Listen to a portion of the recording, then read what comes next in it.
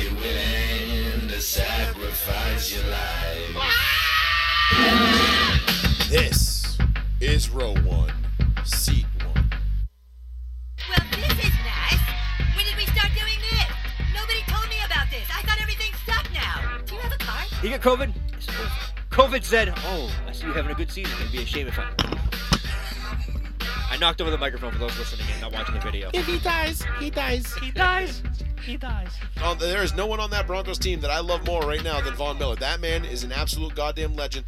He could come into my house and fuck my wife, and I would say, thank you very much, sir. Man to man, I don't know.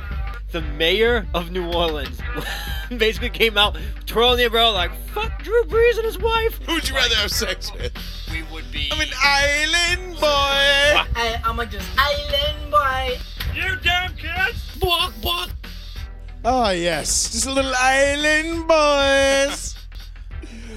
Oh, welcome, everybody, to another edition of Row 1, Seat 1 right here on Joey Fats Radio on the one, the only, the New Bedford Guide. Thank you all for tuning in. It is a glorious Tuesday, the final Tuesday of November. Thank you all for joining us. We appreciate you being here to talk some good old sports balls with us for the next hour and a half-ish or so, maybe two, who knows. But we've got a lot to get into tonight, Paul. Got a bunch of shit. Just a bunch of shit. Yep. Sean's not with us again tonight. He'll be back in a couple of weeks dealing with some things. So we miss him, and we'll be grateful when he's back. But he'll be out a little bit another week. We won't have a show next week, just so everybody's aware. You're on vacation. You and I will be in the 305. Yep. The home of my Miami Hurricanes. We'll be playing some golf, shooting some guns, fishing, beaching, drinking overpriced pina coladas because it's Miami, so that's what you do. But we will not have a show next week, so when we are not here, do not fret, do not be surprised. We will be back 1 week after that. We'll be back on Tuesday. But we got a lot to get into tonight, Paul. There was a shitload that went on in the NFL this week. We had fun times. We looked over. We went overblown, I guess, with the amount of dipshittery that we saw this week. Starting on Thanksgiving with, if you didn't know, Ed Hockley had a kid who was an official in the NFL. You do now, because he and his crew decided to throw 28 penalty flags in the Raiders-Cowboys game on Thanksgiving. For a total of 276 yards, which was just fucking atrocious. Like, listen, Hockley's kid, we get it, okay? You exist, all right? Maybe if you want to be a Hockley, hit the weight room, pump up the biceps a little bit, then maybe you'll be as cool as your dad. Until then, bro, no one wants to see you on the fucking television, bro. You got a dad bod. You're kind of a skinny little bitch. Your dad kind of sucks, to be honest. I mean, he bailed us out that one time against the Chargers, which I'm forever grateful for, in 2008, week 2. But, that empty hand, Jay Cutler, clearly a fumble, but they called it incomplete, and the Chargers picked it up and were like, bye. 3 plays later, the Broncos had the 2-point lead. It was just great. It was just a 1-point lead. It was awesome. It was great times. So we'll get into that. We'll get into the Patriots, obviously, just getting set up for a monster showdown on Monday night against the Bills in Buffalo. That'll be fun. This is the game we all hoped and prayed it would be when the schedule came out this year. This is everything. This is what we wanted. This is what we wanted to see. Josh Allen versus Mac Jones and Bill Belichick. The division is on the line, and the Patriots got the Bills at home the day after Christmas, which you'll be there for that one. We'll so see that one firsthand. That's going to be a great game, so we'll get into that. We will get into the Chiefs and the Broncos now flexed into Sunday Night Football coming up this week, which just, chaps my whole asshole because it's, I'm just sick and tired of getting embarrassed by the fucking Chiefs. It's bad enough when we get embarrassed by them at during a 4:00 game, and now we got to go and do it at 8:30 at night in front of the entire nation. Especially when they're not even that good. Right. I mean, we're not the Chiefs aren't even that good, but we're really not that good. I'm thinking like something along the lines of guys like are like- 45-17, 45-10. The Chiefs win this one? No, I don't see that. No? You think the Broncos defense will actually show up and play well? I don't. I have no reason to believe that I they'll. do. Every single time they faced a decent offense this year, with the exception of Dallas, they've crumbled and just been like, meh. It's going to be 35-28 Broncos. Listen, I hope you're right. We'll be in a bar in Miami watching that shit. That would be fun. Yeah, hell we, yeah, I maybe can't we'll wait go to for the. that. Should we go to the Clevelander? Where in Miami should we go to watch this? So we got two major games: Sunday night and Monday. Sunday night we've got the Broncos Chiefs. All right, so Which is anybody like right when we get there. anybody who's been to Miami, please feel free to give us a call 774-992-8702. Give us some suggestions on where we should go in Miami, in the city, to watch the Broncos and the Chiefs, so I can go and, get embarrassed. I'm going to be wearing a Broncos jersey. I'm going to be showing out for my team because it's what you do. You got to do it. And then we also need somewhere to go Monday night for Patriots-Bills because we're playing Trump International on Monday. Monday morning, 10:30. We're playing the Red Dragon. Red Tiger. Red Tiger at Doral. And we are going to be, how do you say, lubed up Yeah. by the time we get to wherever we're going on Monday night to watch this game. Yeah, it's going to be fun. So if you've been to Miami and you got any suggestions of good places, hole in the walls, major places, like I obviously think the Clevelander is always a cool one. I'm sure there's plenty of spots right there. You've been there. You'll probably be able to direct us around a little bit. But if anybody's got any suggestions on cool spots to go watch those two monster games, Sunday and Monday night, please, by all means, let us know. Yeah. And also give us your thoughts on everything that is that's coming up here because we've got the Cowboys. We'll get it with like I said, we'll get into the Cowboys and the Raiders. We'll get into the Patriots and the Titans and the rolling and what's coming up Monday night. We'll talk a little bit of the Bengals. We'll get into Seattle. We'll get into the Bucks and the Colts, which Paul, I know you were beside yourself on Sunday watching that one. Yeah, a little pissed off, yeah. So we'll get into all of that. We will get into whatever you want to talk about. I mean, that's the most important thing. Yeah, call in. Yeah, thanks, guys. We're late. We know we were late, okay? Are The we? Rams, What we'll talk about. We'll get into the Packers, too. There's a little bit of issues with the Packers now. Aaron Rodgers talking about potentially getting toe surgery, could be done for the season. He's going to make that decision within the week or so, which is huge. Huge because the Packers right now are the number one seed, if I'm not mistaken, in the NFC. And if A-Rod goes down, that's it. That's a wrap. That's over. Season's done for the Packers if A-Rod misses any significant amount of time. So give us a call, 774-992-8702. And if you want to listen to the audio-only stream, if you don't want to tie up your phone with Facebook, if you're listening on your mobile device, just click that link in the description, Mixlr.com, Mixlr.com/Joey-Fats, and you can just get the audio-only stream, no subscription, no download, no apps, no nothing necessary for that. So feel free to go ahead and give that a click if you don't want to miss any of the action while we're live. If you do miss anything live, the show will be uploaded to Spotify, Apple Podcasts, and YouTube promptly ASAP as soon as the show is over, usually within the hour or two. I have that up and ready to run. So where do we start, Paul? Where do we start? Let's start off with the Patriots and the Titans. Oh, yeah.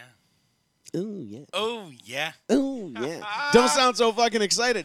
Yeah, So- I mean, hey, what the fuck? I mean, So the Titans come in large, for the most part, even without Derrick Henry, the Titans came into Gillette as what I would assume would be the consensus best team in the AFC when they came in. They were far. Did you just you just boof it, didn't you? Yeah, you did. I heard that. I heard that through my noise canceling fucking headphones. you didn't. I heard this guy. He shows up with Popeyes, and now he's up here ripping Yo, that ass on shit here. was all I could have. It was it. What do you mean that's all you could have? There's a On the bill- way here, there's like nothing else that's good. Cogsall Street, it's like fucking McDonald's, whatever. No, fuck that. Taco Bell, nah. There's a really. Wendy's right up the street. No, there isn't. There's only Popeyes. Bro, Yo, that shit was dank as there's a fuck. Wendy's on exit 5. Yeah, I'm not going all that down there. You literally had to pass it to get here. Yeah, I would have to take Exit an 5. exit short and then drive down. No, I just, You just wanted Popeyes. Just say you wanted Popeyes. I kind of did. That's Did you what- get the extra spicy chicken sandwich? Yeah. Good, because he was crying in the kitchen before. This kid's so. If you want to know how much Paul can't handle spice, The spicy chicken sandwich from Popeyes had him welling up with tears. No, I and he mean- was like breathing heavy, like gasping for air, which is Because hilarious. I 'cause was literally shoveling the shit down my throat. Like I couldn't. I it ate was this so thing good. on the air a couple of weeks ago. It's not the same. Oh, it's definitely the same. It's definitely the same. No, you just mowed a chip that's hot. I was literally not even coming up for breath, just mowing fries and a chicken sandwich. I wouldn't. I just. I know he literally he walked in, he comes down in the basement with his bag of food, puts it down on my workbench, and just starts scoffing everything down. He said like two. I'm like, hey, what's up? He's like, Yeah, that was it, dude. I'm like, God damn, dude. Like, Yeah, slow down, I was chew. hungry. I don't want to have to give you a Heimlich like Dad did to me that one time where he had to save my life What was that? when I choked on a piece of steak. You don't remember that? I kind of remember that. You weren't. I don't think you were there for that. I was because Mom and Dad were getting ready to leave. It was back when I don't know, fucking Jesus, early in college, and they were getting ready to leave, and I was eating a steak, and I was on the computer, and I went to like eat it, and the tendon didn't break, and it just it got stuck in my throat, and I'm like fuck, and I'm like trying to get it out, and it wouldn't, and all of a sudden it got stuck in my throat, and I'm like fuck. I ran up the stairs, and Dad's like what, and I'm like. And Dad's like, Jesus, fuck. And he starts like smacking me in the back. And then he goes and gives me the Heimlich maneuver and bloop, came right out. I was like, whew, all right, cool. I'm good. I was like, thank God you guys didn't leave 5 minutes earlier because I'd have been fucking dead. Yeah, that shit's gross. Yeah, I was I was almost killed by the thing that I love the most. It would have been terrible. Hold on. Oh, do they have a caller? I don't know why that works, but it does. Joey Fats Radio, row 1C1.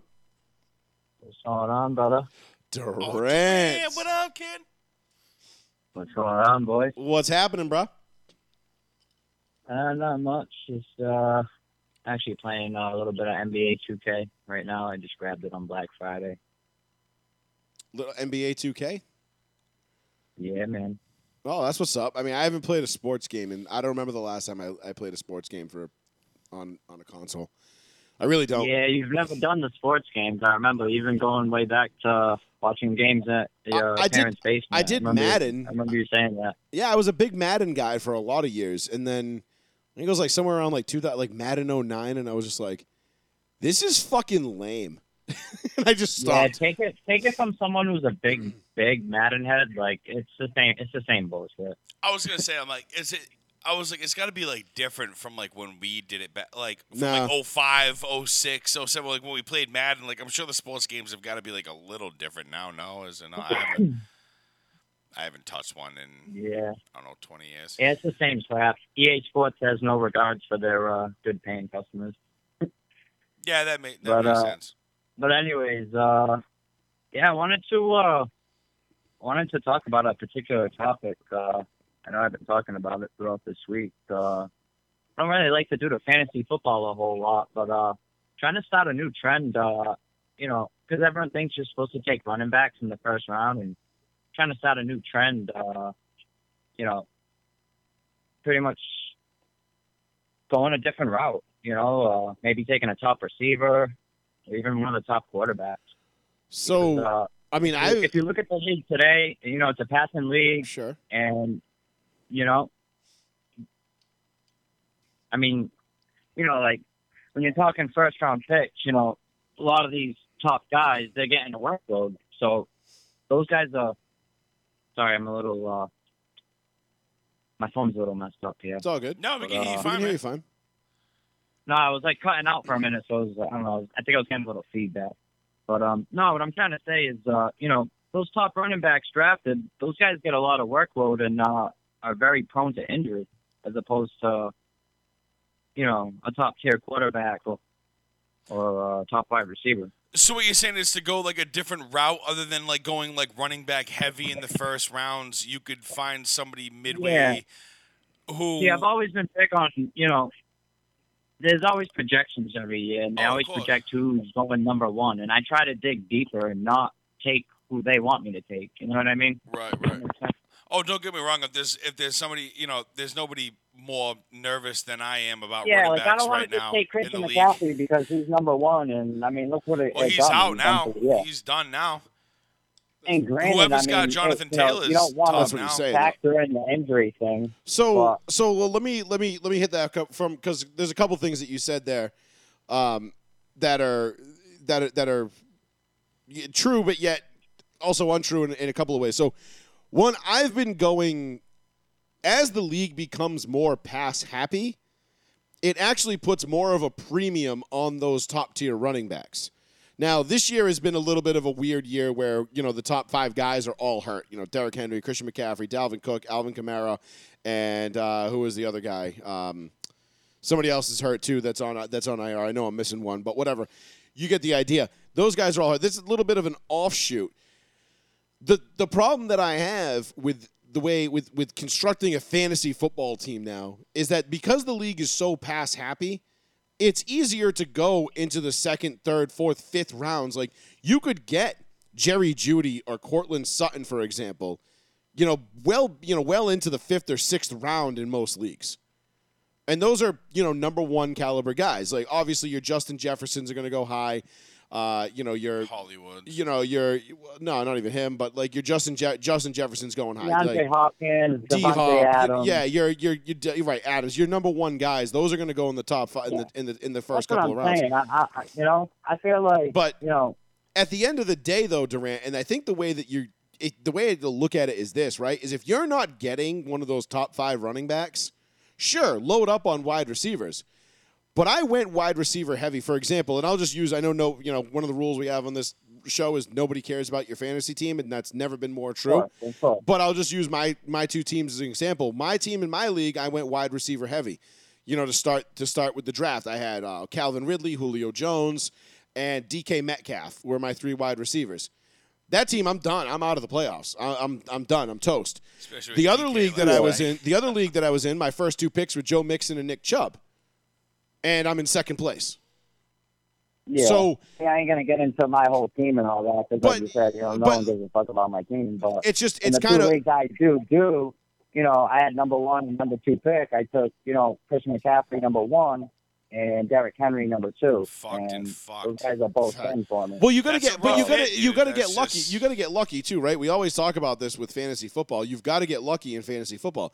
I got lucky because the third pick that I made in the league where I took Mixon and Chubb, I took Darrell Henderson Jr., who's been a huge hit. So I've had Yeah, Chubb, he's been Mixon, great. and Henderson, and I've got Elijah Mitchell on my bench as a 4th from San Francisco. So I've got 4 stud running backs. Now, my best wide receiver in that league, I think right now, is probably like Tim Patrick or DK Metcalf, which lends absolutely, He did shit last night. which is just brutal. And we'll get into the Seahawks and the inevitable divorce that is coming there. But yeah, it's tough, dude. Like, common knowledge was always you went running back in the first round or even 2. Now, if you're not getting one of those top 3 or 4 guys, you can go get a Kelsey. You can go get a Waller. You can go get Tyreek Hill, D-Hop, one of these top-tier guys. How far fetched would it be if say I get number 1 pick and I take Pat Mahomes? Now, see, that I have a real issue with because you're only going to get 1 quarterback per year that's really going to jump off the page, right? You're only going to get 1 guy, maybe 2, that's going to break the 40 touchdown barrier. Everybody else is going to be in that like low to mid 30s 30, range. Yeah, tie 20. If I you would can say go get there's maybe Ryan, if 4 you to can go get 5 Ryan that break that Tannehill, barrier, but I get what you're saying. if you can go get Ryan Tannehill in the 14th, or take Pat Mahomes in the 1st, like obviously you're taking Tannehill in the 14th. They're going to put up almost similar. They're going to put up similar numbers. Maybe Mahomes' upside you like better, and you're banking on that. But when you look at how many quarterbacks now throw for over 4,000 yards and hit 30 touchdowns, it used to be 1-2 guys that would go over 4,000 and 30. Now you've got 10, 12, close to half the league because the way the rules have changed. So, all right. Well, let's get off the fantasy. No one gives a fuck about anyone's fantasy. Like you were saying about the breakup with Seattle, what do you think's going on there? So I think Seattle's going to have to make a choice as an organization this offseason. They're going to have to make a choice. I think the relationship between Russ and Pete Carroll, I think, is fractured beyond repair. And Seattle is going to have to choose between one of those two guys. I don't think both will be back in the building next year. Now, if Seattle's smart, they'll choose Russ because the quarterback, I hate to say it, but a great quarterback can make up, like, as good as Pete Carroll is and has been. I mean, he's been a literal model of consistency for the last almost decade in Seattle, and they're not taking anything away from Pete Carroll. But if you've got 5 or 6 more years of elite play out of Russ that you've seen, you take the quarterback. Because what's Pete Carroll going to coach for, really, realistically? Another 2-3 years, maybe? You know, he's getting a little bit. He's getting old. Like Pat pointed out, he's the oldest coach in football. He's probably on his way out anyway. But there is no way in hell. I'll go out and say this, and you can call me out on it. I'm going to say there is less than 1% chance Pete Carroll and Russell Wilson are both wearing green for the Seahawks next year, come opening day. Yeah, if I gave my opinion, I'd say it's time for Pete Carroll to go. I would choose the quarterback, and you go from there. I mean, I think it's a no-brainer, right? You always choose the quarterback because a quarterback can make a great coach. I mean, look, Peyton Manning took 4 different head coaches to the Super Bowl, and you could very, very, very, very, very easily make the argument that Gary Kubiak was the best coach that Peyton Manning ever played for, and that's no disrespect to Tony Dungy, but when you look at what Gary Kubiak did in 2015 and how he managed that team in that situation. Jim Caldwell, fuck you. I mean, Jim Caldwell was not great. No. As a head coach, and who else did Peyton have? Oh, John Fox in Denver. Great guy for a rebuild. Not gonna get you the Super Bowl though. I mean, that was the biggest knock on John Fox was when they got to the Super Bowl in 2013. It was just we're happy to be here. We beat New England. We're just happy to be here kind of attitude. And that's why they got curb stomped by the fucking Seahawks. Stomped, yeah. Yeah, so where do you think we're at in Week 12? I was actually looking at a lot of the teams. There's a lot of 5 and 6s, 6 and 5s in the league. Well, you've got the entire AFC West is 6 and 5, with the exception of the Chiefs, who are 7 and 4. So, who knew that the AFC West was going to be the best division in football? Come the week after Thanksgiving, but here we are. And there we go. I mean, the Broncos have, I think, the 3rd best defense right now in terms of points allowed in the league. Yeah, they're only giving up. I think only New England and Buffalo have given up less points, if I'm not mistaken. No shit. So that's pretty good. I mean, they're playing good. They're doing what they're going to do. But Durant, I guess. Well, let me ask you a question. How did you? Obviously, Thanksgiving was a great day for you. Your Raiders pulled out one of the most wild wins in recent memory on Thanksgiving in Dallas. But how do you feel about how that game went? What did you see from that as a Raiders guy? I was just saying to myself, late in that game, I'm like, regardless who wins this game, I'm like, this was a hell of a game. I mean, you had action, you had touchdowns, it was just a great football game. If you're just, you're just a football fan. I loved the game itself. I just wish I could have gotten more into a rhythm with it. I wish I didn't have to see fucking Ed Hockley's kid every 5 fucking seconds. Right. I don't know if you knew that, Durant, but that was the most penalties called in a game since 2016. Okay. Was in that Raiders Cowboys game. 28 penalties. That guy Brown got flagged bad. And there was a couple times the back for Dallas, Anthony Brown, he got flagged bad. Did you see it the way I saw it on the final one in overtime, the one that set up the game-winning field goal for the Raiders? Because they flagged him for pass interference because he didn't get his head around, but he didn't make any contact with the receiver. So it kind of is one of those things where I saw that as kind of, at worst, a ticky-tack call. At best, it's a no call all day in my book. I mean, I know they were calling everything. I mean, I can agree with that absolutely. I think we always talk about this. It comes down to consistency with the refs and the calls. Yeah. It has to be clear what the call is and just stay consistent with it. And unfortunately, they're not always consistent with it. I think that's fair to say. Yeah, I mean, I think I think now you're starting to hear coaches. Sean Payton's been pretty vocal about it. I think Ron Rivera made some comments about it. There's a couple other head coaches that have made comments saying, how do we still not have full-time officials? You know, like, why are we still doing this?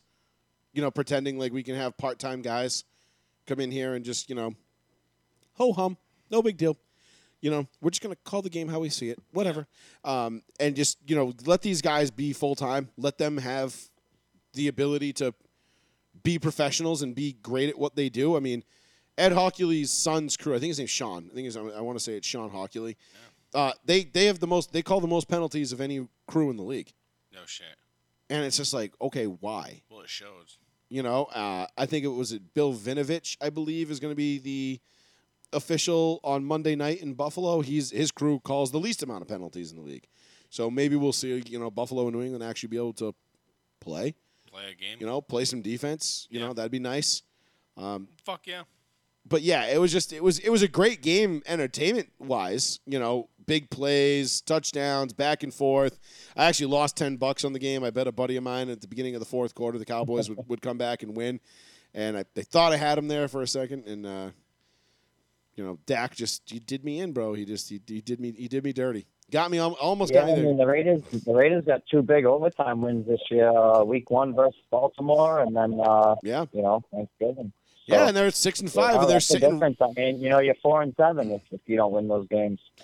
And you know, not to say that they're out of it, but 4-7, yeah, you're kind of out of it at this point. But even with the extra week, 4-7, you're not looking great. I mean, you basically got to win out at that point.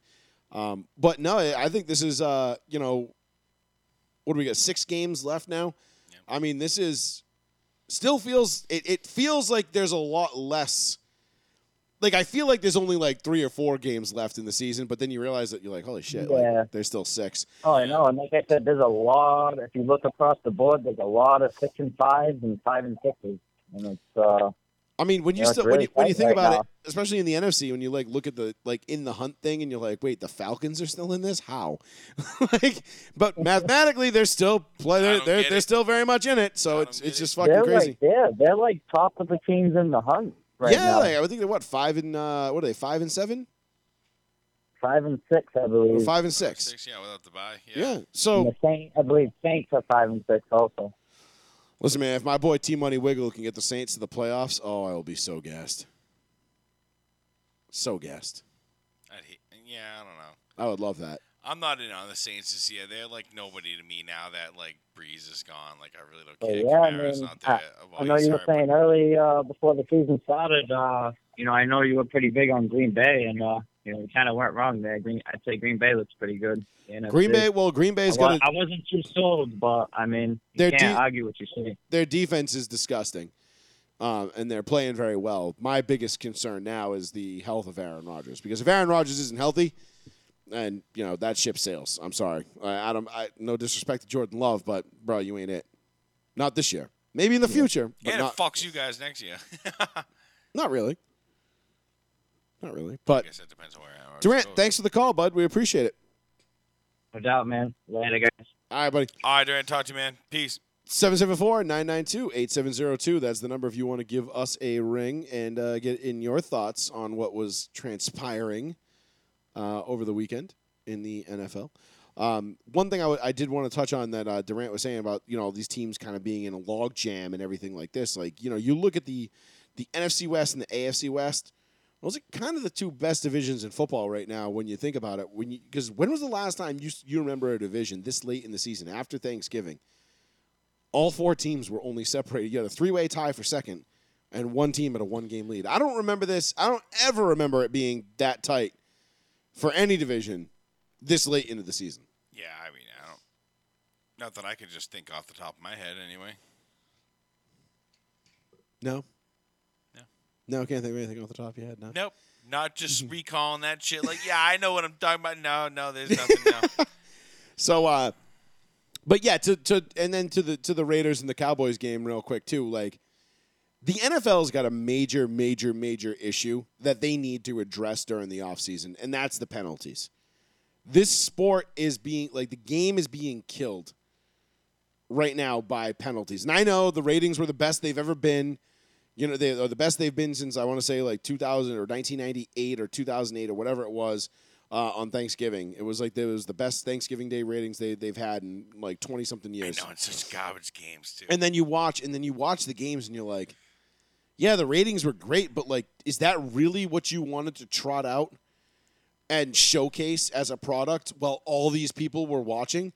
Like, they weren't watching because they were infatuated with the Chicago Bears and the Detroit Lions. No. And they certainly didn't fucking give a shit about, Sean Hockley and his officiating crew, but that's all. That was what we saw them just as much as we saw everybody else.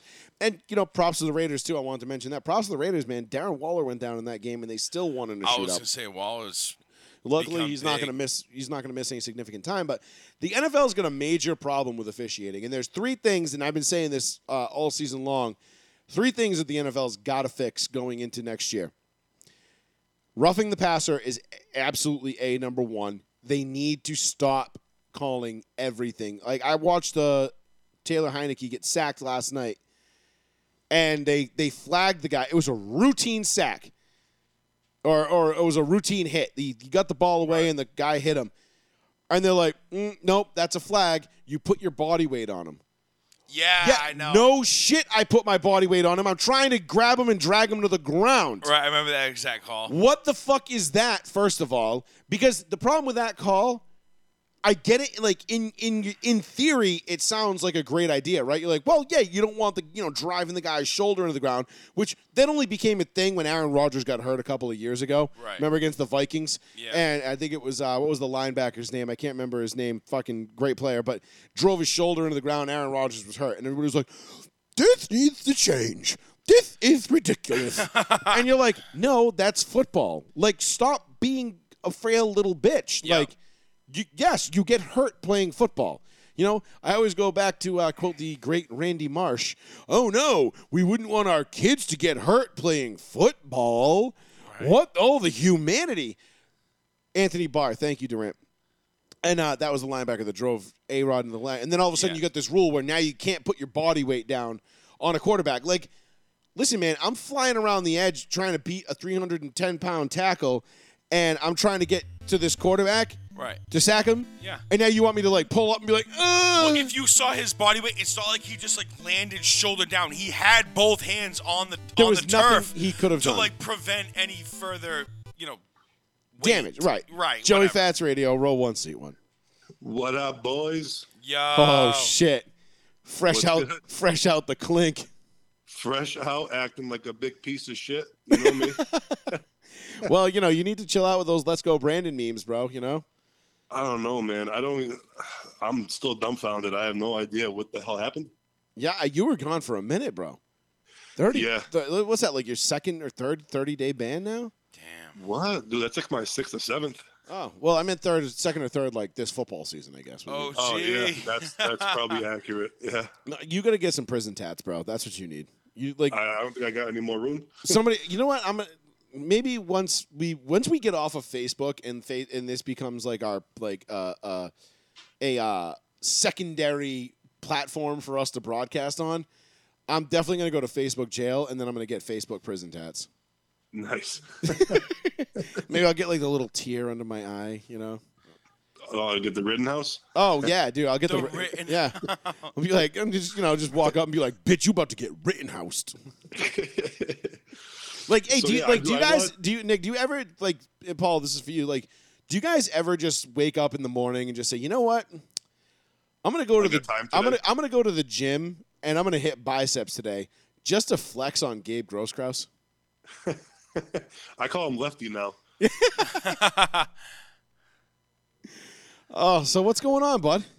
Oh, well, I wanted to call in because I'm like completely disgusted with what I'm watching when Russell Wilson plays football right now. Ooh. And I don't. Yeah, I don't understand. you and what's going Seahawks on fans there. alike. I'm not a Seahawks fan, but I'm a fantasy player. Right, but I'm just saying, So- Seahawks fans are relatively disgusted as well right now. Oh yeah, I would imagine so. So I'm watching the game yesterday, and I'm like, and it's almost like him and DK Metcalf have some kind of beef. I don't know if you go back to one of the plays when it was like a 3rd down and like 3, and DK just completely manhandled his man right off the line of scrimmage. He tossed him, and he took like 2 steps and just like he turned around waiting for a pass at the 1st down marker, and Russ didn't even look his way. And he like slings it to some fourth depth chart wide receiver, And I'm like, I'm sitting there, and I see in the sidelines, and I'm like, it looks like DK is like really pointing at Geno Smith, like, put this dude in. And I'm like, damn. Since when have you ever seen somebody like going to bat for Geno Smith? And I'm like, I don't think that's what that was.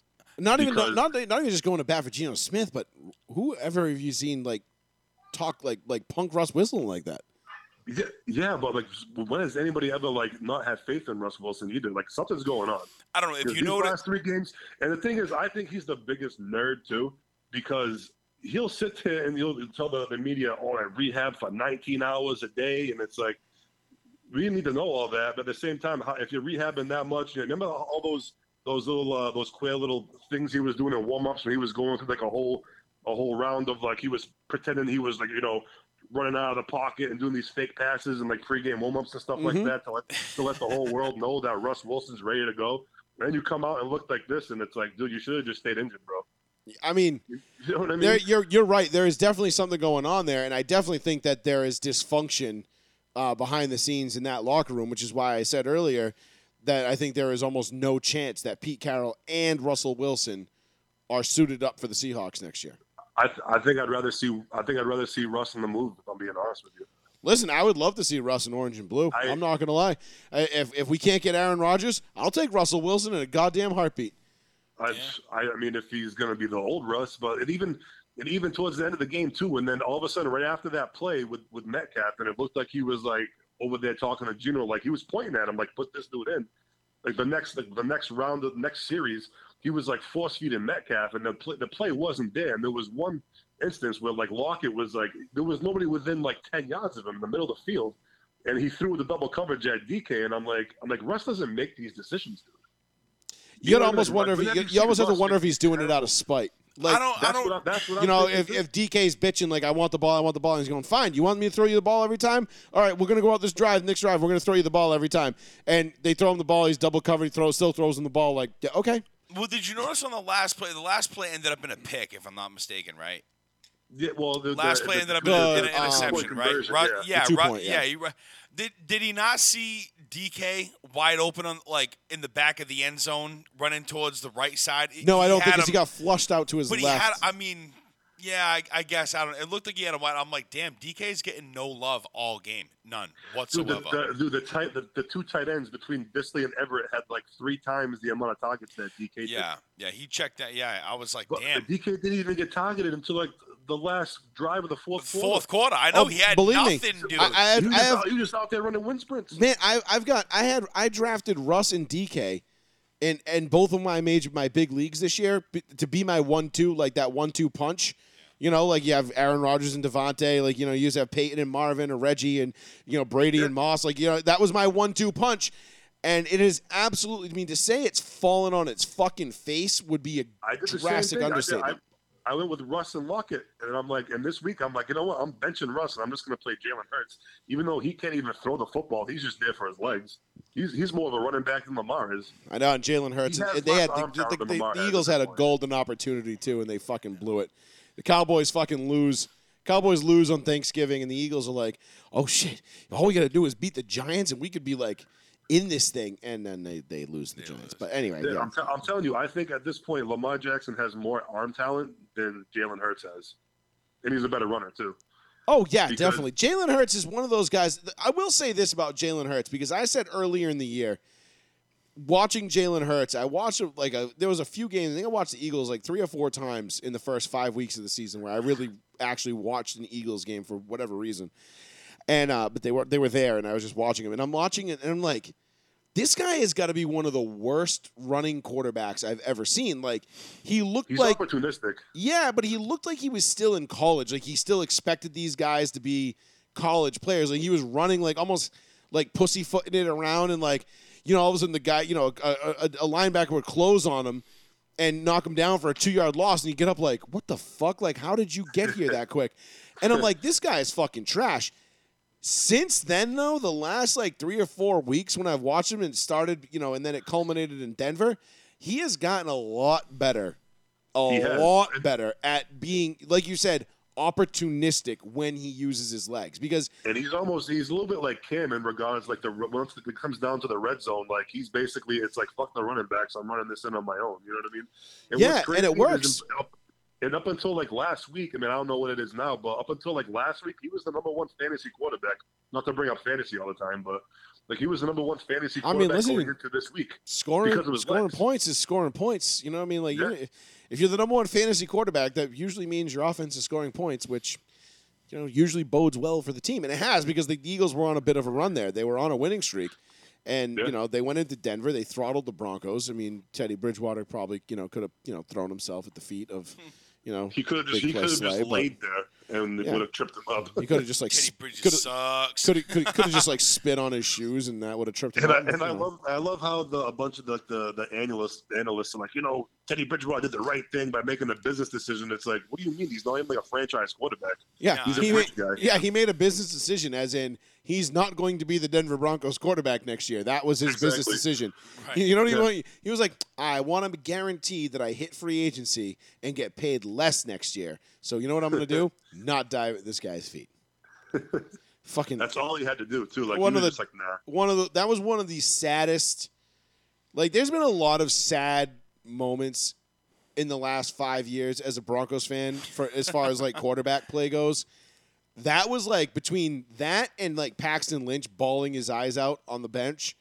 Those are probably the two saddest, and for totally different reasons.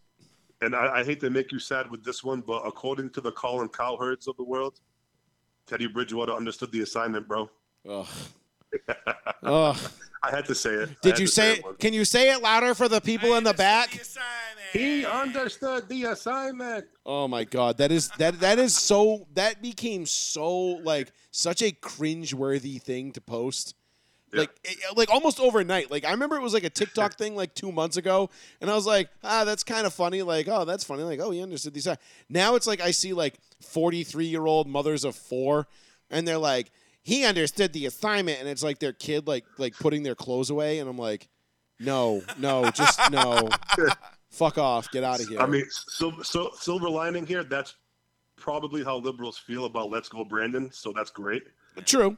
They feel that way about Let's Go Brandon, but that's only because they know that their demise is imminent. Like, they know they've got less than a year to really, like, soak this all in and do what they got to do, but that's a whole nother discussion for a whole nother day. But, but yes, Let's Go Brandon, Nick. Like, let's, I mean, fuck it. Like, we've got the Omicron Space Master variant now. We may as well shut the fucking world down again because, because that worked the first time, right?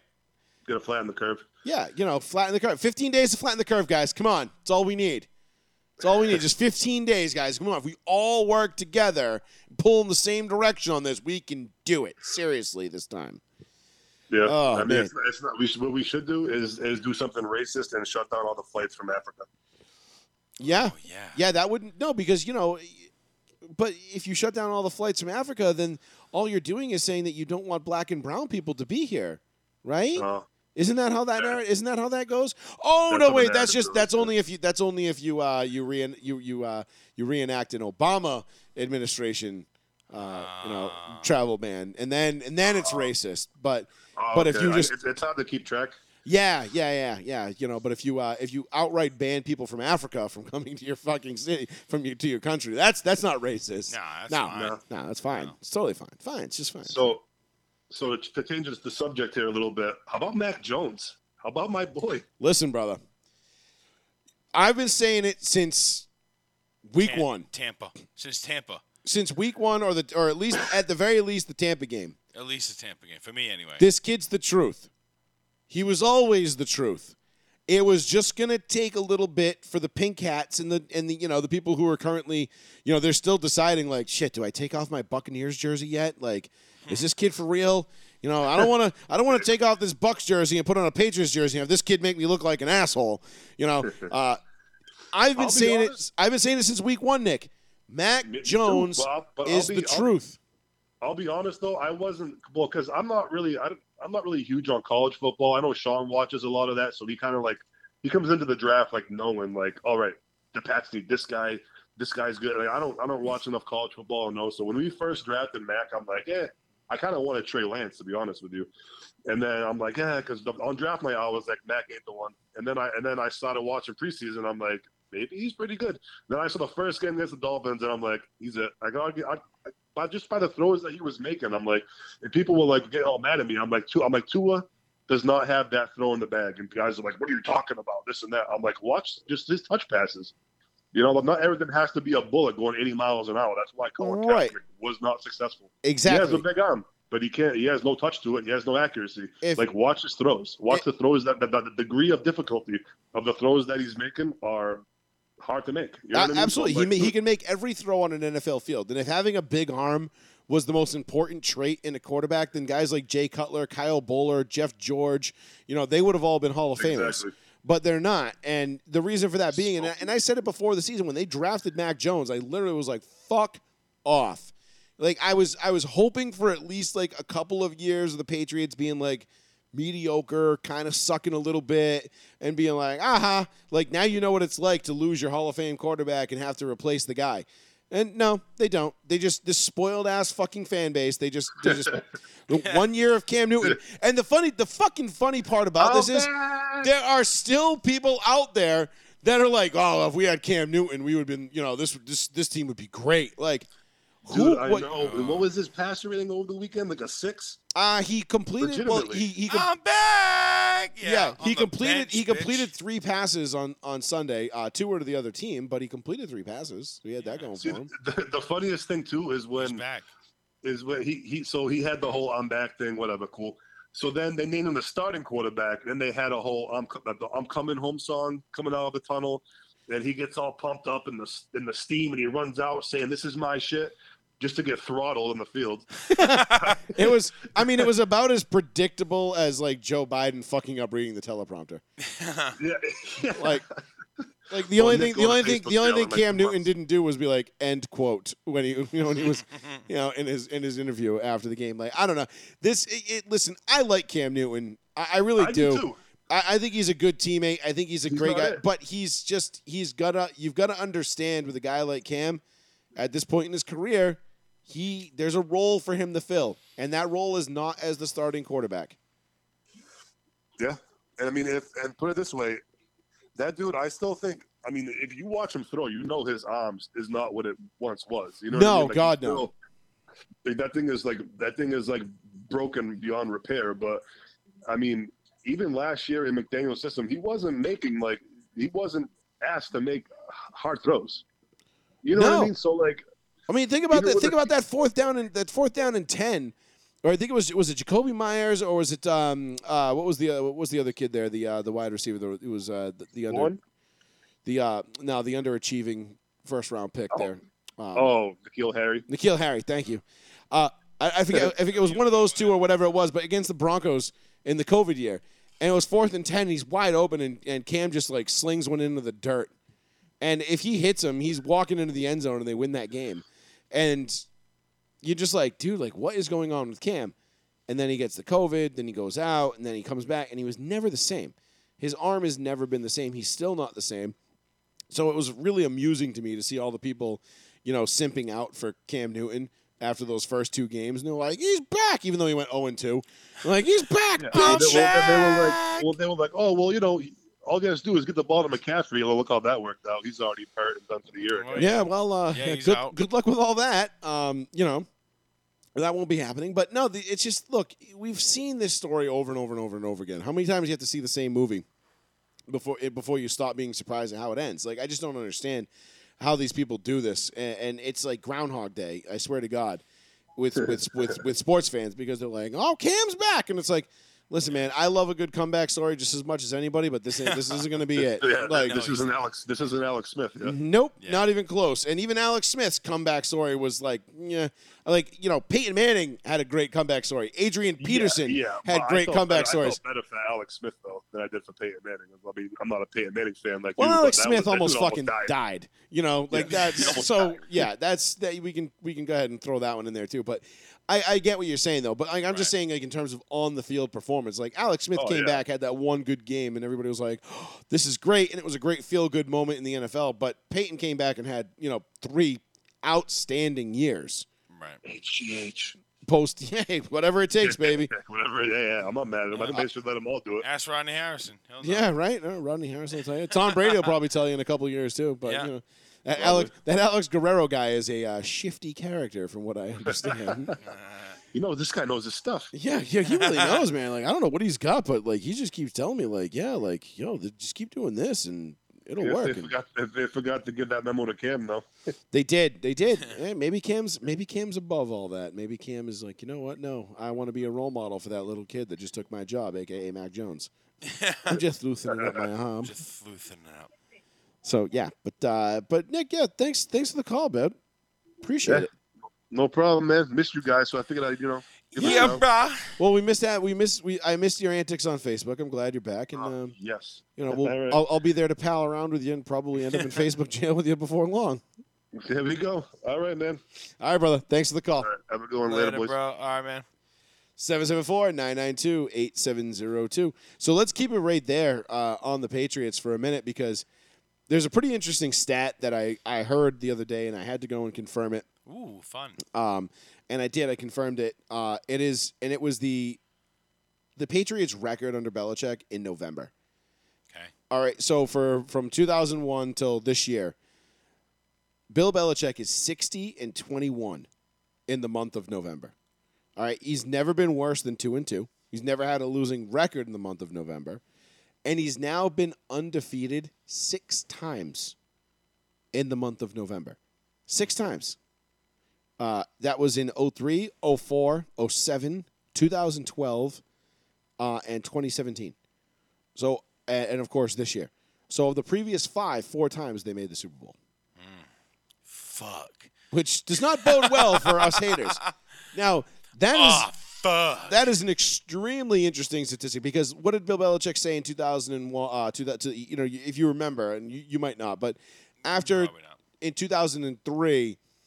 Belichick, the 03 team was feeling real good about themselves.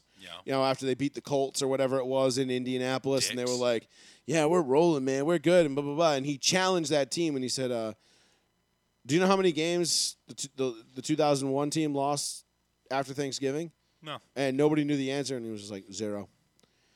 And they were like, "Fuck," like, all right, and it just like put them right in their place. Because they were getting a little bit too. He didn't like tell them like you ain't shit, but he just told them like, just saying. And I'll go back and I'll look at what his record is in December after the show, and I'll have that for you. I'll post that up later on. But as far as November goes, I mean, his worst record in November is 2-2. I'm sorry, 2-3 in 08 with Matt Castle. They were 2-3. Yeah. That was one of those rare years where there was 5 weeks in November. No. Other than that, though, I mean, 2-1, 3-1, 3-1, 2-1, 3-1, 3-1, 3-1, 2-2, 2-3, 3-0, 3-2, 2-2, 4-0, 4-0, 4-1, 3-1. Like they very rare. The point is they very rarely lose in November. And what do we always say about a Bill Belichick coach team? Gets better as the season goes. Like they can start off 2-2 in September. No one cares. Like who cares? It's Right. not. It's really just not going to matter. Right. It's really not. And this They're just proving that now. and they just went 4-0 in November. For the 6th time, Belichick's gone 4-0 or undefeated in the month of November, and he's doing it with a rookie quarterback Right. and a completely rebuilt team. I mean, you talk about tearing down a roster, rebuilding it, and then still getting the same results. I mean, listen, bro. If I had to guess, this guy he's got a game genie. He's got something. He's Yeah, the game genies, yeah. it's just it's honestly it's not fair to the rest of the league at how far ahead Bill Belichick is than everybody else. I mean, there's a reason why this dynasty is run for 20 years and it's looking like it's set up for another 10 to 15. I know. They could go on such a stretch. Like the Colts tried to with Andrew Luck. The With Patriots Peyton Manning could and do it. Andrew Luck, but The Patriots could do that with Brady to Mac Jones. and the biggest difference there, it's not the talent at the quarterback position. I No, mean, they had their year in between. Peyton Manning and Cam Andrew their Luck shit year. collectively were more talented than Tom Brady and Mac Jones. Yes. But what they're lacking is Bill Belichick. Right. Bill Belichick is the reason. And again, this is why we always have this argument. What can the chicken and the egg, Belichick or Brady? It was Belichick. It's always been Belichick. Belichick is now doing Belichick Patriot things without Brady. It took him 1 year because he had to figure it out. And, of course, COVID didn't help anything. But Never does. Brady got to handpick the roster that he went to. He saw Mike Evans and Chris Godwin and Leonard Fournette and that defense, and he said, yeah, I could make that work. And he got to handpick where he went. Belichick can't handpick a roster and just say, you know what, just give me, give me Denver's roster. Just give me all those players, and I'll put that, and I'll make that work. Doesn't work that way. Joey Fats Radio, row 1C1. Hey, what's up, boys? Pat, What up? what's happening, buddy? Joey, that was a good week of football. I have a crazy thing to start off with you. Do you think if you're Mike Vrabel, you're kind of feeling confident after that loss? Like, we barely lost and we had all these injuries. Do you think they could haunt the Patriots in the playoffs? Listen, I think the Titans could absolutely beat the Patriots in the playoffs if they have a full deck. Well, yeah, I think so too. I mean, I don't think that's like that much of a stretch. The gap between the Patriots and the rest of the league in terms of like talent, or even the rest of the AFC, isn't that big. The Patriots right now, are they the hottest team in football? Absolutely. I mean, there's no doubt about it. They're the right now, from my money, they're probably like the second or third best team in football. You know, behind the Packers, and I would say maybe you got to kind of give the nod to the Bucks, but they're the hottest team in football for sure. You know, the Colts could have taken a stake to that claim had they beat the Bucks on Sunday, but they came up just short. That being said, though, yeah, of course the Titans could get the Patriots in the playoffs. They could definitely beat them. But man, like you if you're the Titans, you better have a full deck. Yeah. You know what I mean? Like they're not going to be a walking wounded MASH team. And now that the Patriots own the tiebreaker, I mean, if I'm a Tennessee Titan fan, I am rooting so hard for the Bills on Monday night. Oh yeah. Just simply because the Titans beat the Bills and lost to the Patriots, they need the Patriots to drop this game on Monday. Yeah. If the Patriots somehow I'm not saying they're going to go 2-0 against the Bills. I'm not wearing my pink hat tonight. I promise I don't own. But if they can even split with the Bills, that's awesome, Joey. Even split. I think that's what they'll do. I think I said that they were going to split with the Bills a couple of weeks ago when we had this. Me, and Sean had this talk. I think Sean was more confident in beating the Bills, but I think he let his hatred for Jared Allen drive that prediction a little bit more than he lets on. But nonetheless, I think they'll lose Monday night in Buffalo, and then I think they'll come back on the 26th in Gillette, and I think they'll beat the Bills. That being said, we'll see where the chips fall come that game on the 26th. But that could essentially be, in my opinion, I think that game is lining up like it's going to be for the division. Oh yeah. Yeah, that would make sense. With the Colts game will be tough with the easy ones against. Well, the Miami game might be a little tough. They're sort of coming back on their own. Miami all of a sudden from back from the depths. Yeah, out of the blue. Yeah, here come. Oh, look at this. Tua. I mean, if you look at Tua's stats too over the first 16 starts, because he just completed his 16th start. I think he's got like 24 touchdowns, 11 interceptions, 6 rushing touchdowns, like 67% completion percentage, like 3,800 yards, like. Pretty decent stats when you compile them over a 16-game season, which I still find it's funny. People are still using 16 games to measure it, even though there's obviously the 17. Yeah. But, yeah, Miami is all of a sudden like, we forgot about these guys for a second. They could be a little bit tougher, but at the end of the day, though, Pat, it's Miami, and I don't think this Patriots team is in a position like maybe past Patriots teams have been to overlook the Dolphins. Yeah. As just like a small speed bump. Like, I think Belichick has this team understanding that every single game is do or die. Every single game is like, this is the season. Every game is just as important, whether they play the Bucks, the Cowboys, the Giants, the Bills. It doesn't matter. They're out there because Belichick is on his A game right now. And when Bill starts getting pissed off like this, it usually doesn't bode well for the rest of the league. Yeah, I think Mac had some tough throws, but I think that kid, even if he's not near as talented as Fields or Lawrence or whoever, he's a perfect Patriot. Coming from Saban, he's an absolute computer program by Bill Belichick quarterback. That's exactly why I said there was only like 2 or 3 locations that Josh Allen, that Mac Jones could land in that would be able to fully utilize his talents right out of the gate. And New England was number one on my list. And as soon as they drafted him, I literally said draft him. I was like, God fucking damn it. Yeah, you did say that earlier. Yeah. Because this is going to suck for me for the next decade again. But which is good because I need somebody to hate. It drives me. You know, like without that rivalry and that hatred, then there's really nothing for me to do. You know? What else you gonna May as do? well not even watch football at that point.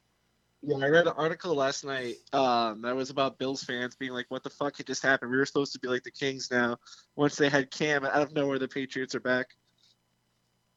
Yeah, I mean that was exactly what we said. Like they were a quarterback away last year. Yeah. You know, had Cam not gotten COVID in the middle of the season, I think things might have been a little bit different. But listen, bro, you're the Bills, and we're talking about Bill Belichick. This isn't some dude. Like, that's the thing. And, like, the people that say that are like, oh, what the fuck? We were supposed to be the Kings now. Like, you clearly haven't been paying attention for the last 20 years. Yeah. It was Bill. It wasn't Brady. Bill was going to be able to continue winning without Brady, no matter what. That was always the case. And you're just seeing it now. Like, this is a guy that 14 teams passed on. And that need quarterbacks. You know, the Broncos needed a quarterback. They passed on Mac Jones. You know, there are plenty of teams that drafted ahead of the Patriots that needed a quarterback and passed on Mac Jones. And now Mac Jones is eyeing up. Not only are the Patriots sitting as the number one seed in the AFC right now, but they're looking at like they could potentially win this division and leave the Bills in the dust. And if you're a Bills fan and you're saying like, oh no, like what the fuck? This is supposed to be our time, bruh. Get it through your thick skulls. It was Bill, not Brady. Brady was replaceable. We've been saying that for 20 years. We saw it with Matt Castle. You can get by without Brady as long as you have Bill Belichick. Brady was the epitome of a luxury item in New England. I'll land somewhere in the middle on that, but I understand, Joey. It's a great point, Joey. It is. I mean, it just keeps proving it. He just literally keeps proving it over and over and over again. And I get it. And all these people are going to go, whoa, Brady won the Super Bowl last year. Like I said before, Brady got to hand select the roster that he got to play on last year. yeah, like when Gruden went there and won a Super Bowl with the perfect team. Exactly. Brady landed into like the perfect offense. Exactly. Brady was just like, Brady was like, oh my God, look at this. I got 6'5", fucking Nick Ponce looking ass fucking wide receiver over here and Mike Evans. And I got Chris Godwin over here. And like, oh, you know what? We'll get AB and Leonard Fournette. And what's that? Shaq Barrett, 17.5 sacks a year. Cool. Yeah, he's a nice guy. God. Oh, Vita Vea and Ndamukong Suh. Whatever. Fuck it. Like, yeah, let's go play some football. And it's just like, oh, okay. And then Brady goes out, throws 3 interceptions in a championship game again, and they still win it. Like, it just, and then of course they get the Chiefs, who are like, the Chiefs get to the Super Bowl somehow miraculously, even though they should have lost to fucking Cleveland, but they miraculously get to the Super Bowl, and then Pat Mahomes is flinging balls off the turf and fucking hitting guys in the faces, and they're like, wait, was I supposed to catch that, or can you use your hands, or I thought this was soccer, I don't know what's going on, but like neither here nor there. The Patriots are back, and they're here to stay now for a long time. I fucking love it. Barring any significant like injury, knock on wood, and I hope it doesn't happen yet because I want to see this thing play out to Mac Jones. There's no real reason for me to believe that the Patriots are going fucking anywhere except back to an AFC Championship game every single year. And you know what? We'll just rename the AFC Championship game. We'll just rename it the Bill Belichick Invitational. It should be the Bill Belichick. Someone heard that somewhere, somehow, someone. That said Belichick maybe would get the trophy, the Super Bowl Belichick trophy, not Lombardi. Well, no, he'll never get the Lombardi because you can't do that. But we could certainly name the Lamar Hunt Trophy. Rename that. I mean, it only took the Chiefs until 2 years ago to actually finally fucking win the trophy name for their owner and their founder. About time. Whatever. Loses. Because when they went in Super Bowl IV, it wasn't the Lamar Hunt Trophy yet. So. Since that trophy has been the Lamar Hunt Trophy, the Chiefs have only taken it home one time. Maybe we name it the Robert Kraft Trophy. Would that be too random, Joey? When you're ready to break away from the Patriots, I have one point to make about another team. Go ahead. What's going on with the Rams? They're in a little bit of a funk right now. They're trying to find themselves a little bit. This is not atypical of a team that is on a Super Bowl run. I mean, there's these mid-season lulls with these super talented teams. And again, How many times have I said it over and over and over and over and over again? This is not the NBA. Trade deadline trades rarely, if ever, work out the way you think they're going to work out in the NFL. Oh, You know, they went and they got Von Miller, which, don't get me wrong, love it, but Von's still trying to find his place in that defense. yeah. I mean, they go and they get Odell, who is just a walking cancer, which I still don't understand why they went and got him. I mean, they got him at a good time because they lost. Was it Robert Woods that went down with the knee injury? like a week after. Literally, like the day after they got Odell, and it's Yeah, like, a well, couple that days. sucks. But now they need him. But Odell looked okay. It's gonna take a minute for them to kind of come together and get their shit back together and get on a roll here. And I fully anticipate that they will do that. Gotcha. Who's your? Do you still take Packers over Rams? Packers right now are the best team in football, in my opinion. Okay. Wow. Okay. Yeah. Packers are the best Yeah, team in football. Now that could change depending on what happens with Aaron Rodgers' toesies. You know, He's injured? his Keep little hearing you say that A-Rod could be injured. yeah. He's I mean there's a timetable. Let me see if I still have it up here. I don't believe I do, but I believe he is going to decide by next week, by this this next game, whether or not he's going to have surgery to repair that toe. And if he has to have surgery, I mean, we don't know how long he could be out. Could be season ending. Even if it's any significant amount of time, I think the Packers are sitting at 9-3 right now, Yeah. and that would just be. They'd still probably make the playoffs, but it's and they would still probably win the division. I mean, because Jesus Christ, I mean the Bears, Vikings, and Lions blow. Terrible. I mean the Vikings are. Is there a more overrated team ever than the Vikings right now? Yeah. Come on, they make that made. They fired Mike Zimmer all season long. I always Google NFL coaches on Sundays, looking for the NFL hot seat. It's always Mike Zimmer right there. I like the Mike last Zimmer week or as a so. head coach. I think Zimmer's fine. I don't think Zimmer's the problem. I think the problem is Kirk Cousins. Oh wow. I mean, what's that guy's record in primetime games? Like 5-24 or some shit like that. Like or 0-8. big games. I mean, I don't know. It's crazy. He's terribly bad. But that being said, yeah. So right now, I get the Packers as the best team in the NFL. I would then reluctantly put the Patriots and the Bucks. The Ravens kind of on that next level. Like, even though the Ravens are definitely not without their flaws, I still feel like they're a dangerous team. The Bengals are sneaky good right now. Yeah. The Chiefs, obviously, they look like they're getting their shit together. They're probably going to blow the doors off of Denver and re-announce their presence to the world on Sunday night. Yeah. I think the Chiefs are gonna. I think could still be a real Super Bowl threat, Joey. Don't think they're. I do too. great, I do. The Chiefs are scary.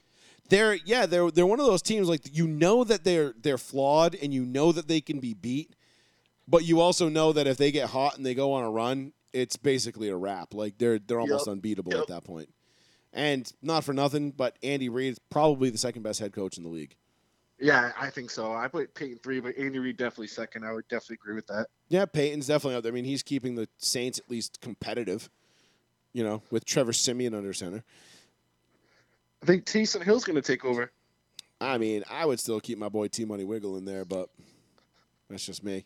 Yeah, I may or may not have a huge boner for Trevor Siemian, but it also just might be because the last time the Broncos had a winning record in a season, Trevor Siemian was the quarterback. So, Right.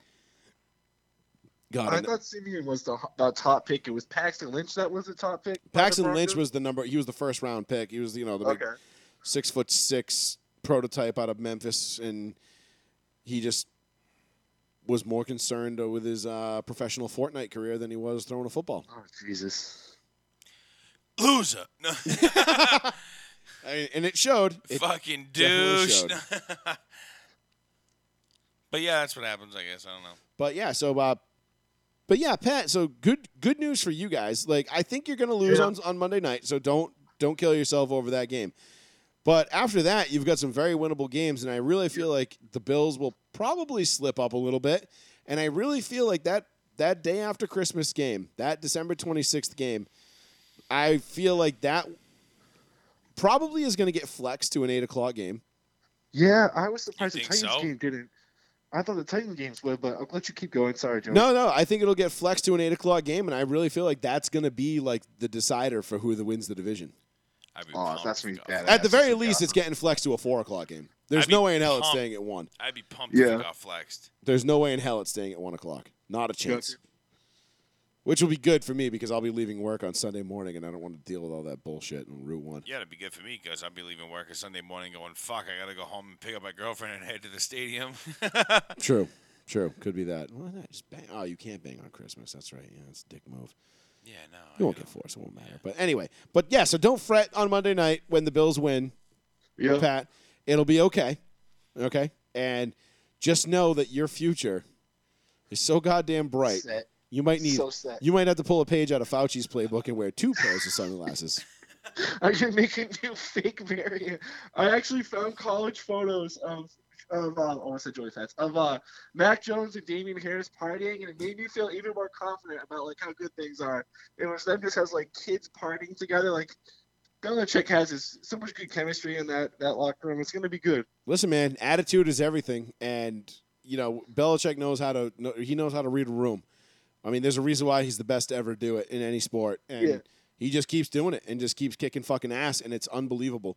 It's actually really fun to watch, and I know the Bucs won on Sunday, but if you look at the stat line, your boy Brady, he's slowing down just like he does every single year at this time. So we'll see. I mean, I'm praying to God that my nightmare doesn't become reality, and I don't have to watch the Bucs and the Patriots in the Super Bowl because that would just. No. I probably would just go see a movie. I'd probably just like, you know what? No, I'm not doing this. I'm going to the movies. We got to get a Packers. We need it in the Brady era, but we needed a Packers Patriots rematch. I mean, I wish it happened with Brady versus A-Rod, but I would love to see Patriots Packers. Patriots Packers would be fun. I think Titans Rams would be fun. A '99 rematch would be really cool. Oh yeah. I'm trying to think of who else is in. Who else could be in? I think the Bengals and the Niners would be a fun one.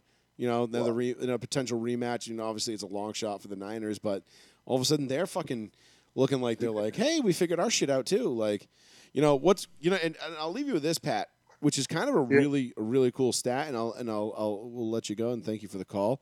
Of course, yes. But if the season ended right now, Jimmy Garoppolo, Mac Jones, and Tom Brady would all be in the playoffs. And what do all 3 of those guys have in common? Yep. They were all drafted by Bill Belichick. Oh, it's awesome. Shit. You boys enjoy Miami. Give him hell. You guys earned it, and I'll have 1,000 questions for you when you guys get back. Outstanding, Pat. Enjoy your weekend, brother. We'll talk to you in 2 weeks. I'll be listening. Have a good night. All right, buddy. Later. 774-992-8702. Row 1 Seat 1 Joey Fats Radio live right here on the one, the only, the New Bedford Guide. Good call so far tonight. Like, keep it going. Let's keep that energy up. Yeah. What else would we? I wanted to touch real quick, Paul, while we're talking about the Bengals and the Niners and the Super Bowl rematches. It's not often we get to say this, but I really feel like the Bengals are for real. I mean, what they did to Pittsburgh on Sunday. Yeah. Is not only out of character for both teams, but it's kind of a statement for the Bengals, right? To go and play Pittsburgh and put a 41-10 beat down on them.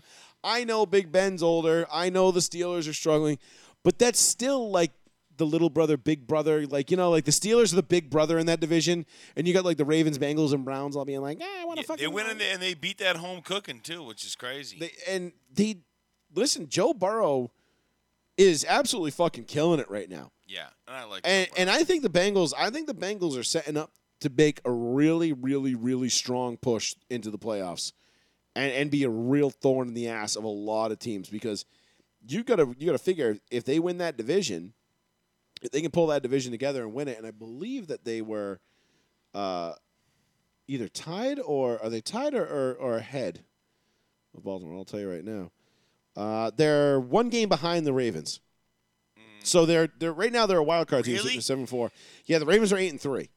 The Ravens. That's the thing. The Ravens are a very sneaky 8-3. Like you don't think of the Ravens as being like, oh, they're that team, but they're right there. I mean, that's crazy.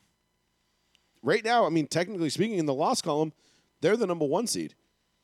So because the other the Titans, the Patriots are both 8-4, right, and the Chiefs are 7-4, about to be 7-5. We hope, but I think the Bengals are going to make a push here. We'll see. Joey Fats Radio, row 1, seat 1. Good talk. Sorry, whoever that was. We did not hang up on you. You hung up on us. Sorry, I didn't realize the phone was ringing until it was probably too late. But Call back. Yeah, call us back. That's fine. Call back. I'll leave that line that channel open so I can actually hear the ring. Yeah. But no, I think the Bengals are going to make a fucking push here. I really think Joe, and I'm kind of rooting for it. Kind of rooting for Joe Burrow.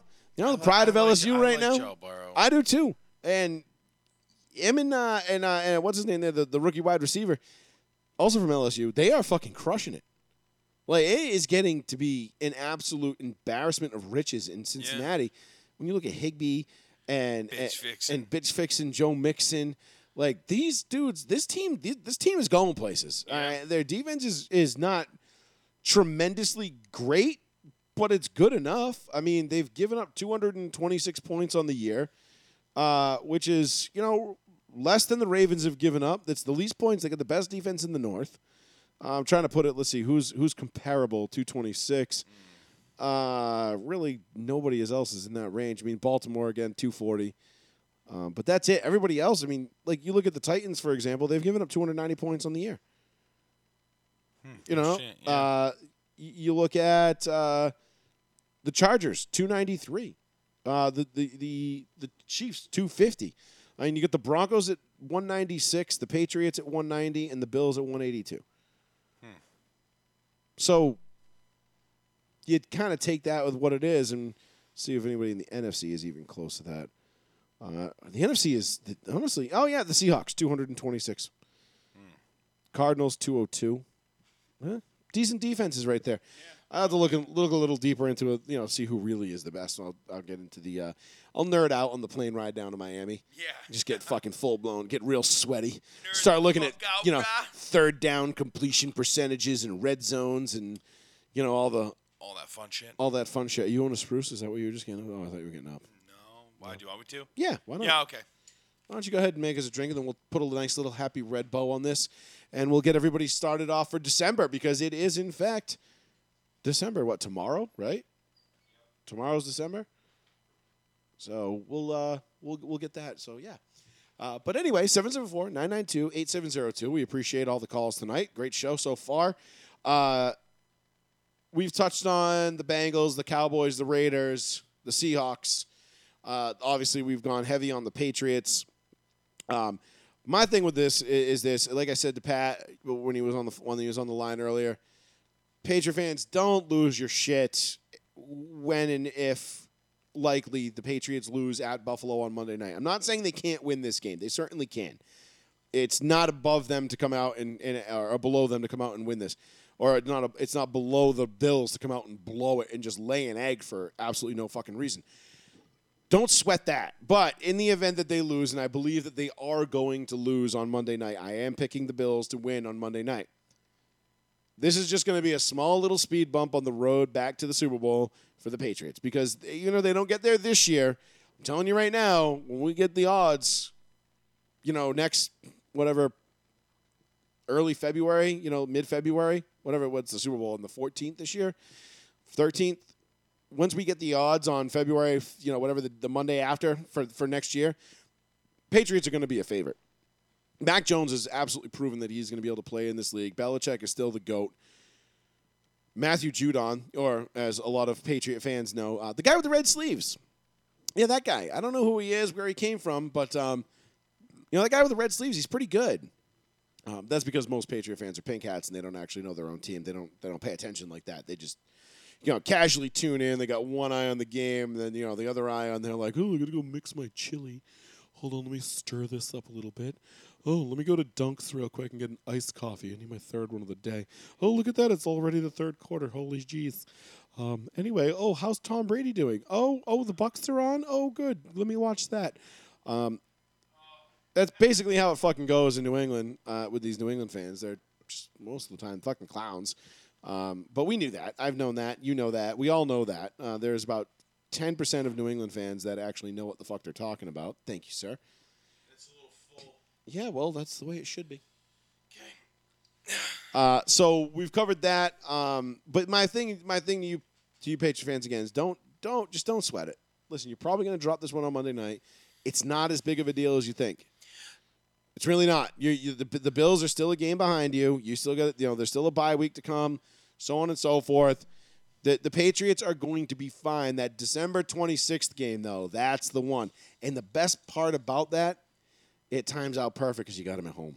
And I'll be there. And you'll be there. Maybe I'll I'll try and Fuck you, Mac Jones. I'll try and juice some tickets into that one so I can go up there and we can just, maybe we'll go in the parking lot. We'll just fight everybody together like good old Dude, days. all you got to do is just buy a nosebleeder, and I'll just buy you a Optimum Lounge ticket. I mean, we could just go up there and just just go in the parking lot. I don't even need to go in the game. Just go in the parking lot and just fight people.